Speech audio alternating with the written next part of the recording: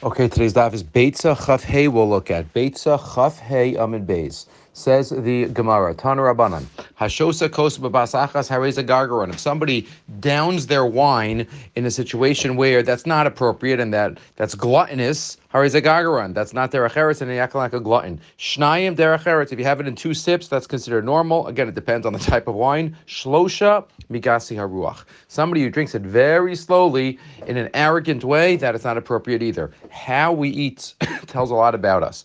V'yamar Rami bar Abba, Chatzuva mikatea ragleon derishia. The chatzuva, what's a chatzuva? A plant that's called the chatzav, and the roots go straight down. They don't go across. So the chatzav cuts off the legs of the rishayim.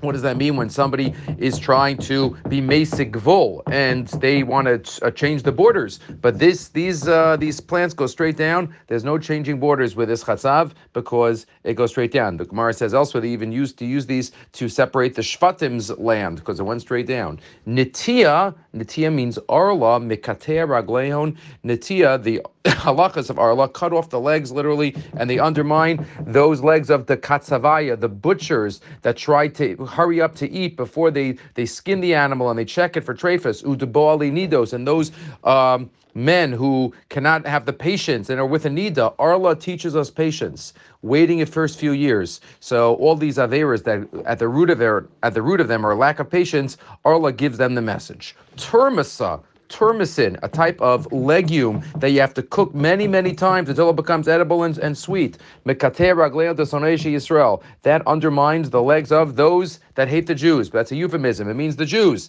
Shenemar.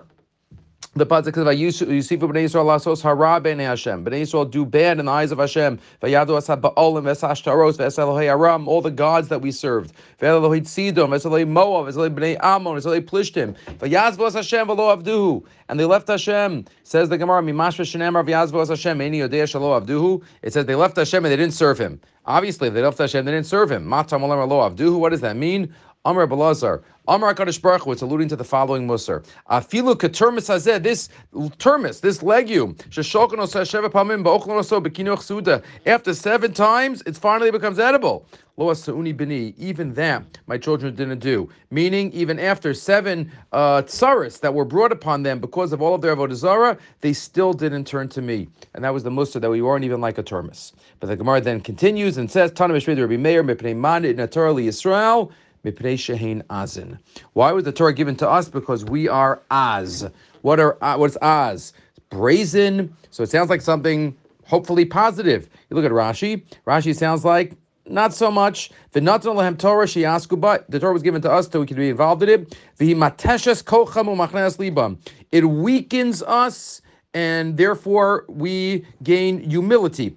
Seems like naturally we would be wild, and the Torah tames us. Most of the other mafarshim, maybe there's a depth to Rashi. The Maratz Chayes here says, Chas v'shalom. Maratz Chayes says here, this is something good about us. Azin means throughout history, even through all the tsaras that we've been through, we don't give up on HaKadosh Baruch Hu. Ki im azin bru'iyim l'kabalas HaTorah. Ki b'chol ha'gzeres asher avra al roshan. Lo azvu they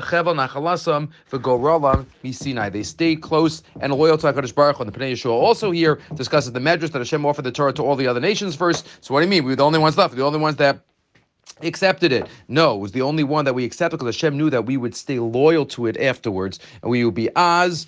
Az is the kedusha, as it's called, and this is the Gemara that talks about the azos of Bnei Yisrael. And just giving a couple of lines, Rish Lakish says, Gimel Azanim. There are 3 that are brazen, that are strong in their categories. Yisrael be'umos, Kelev b'chayos, Tarnagol ba'ofos. And a couple of other suggestions, but that's the az of Bnei Yisrael. Have a good day.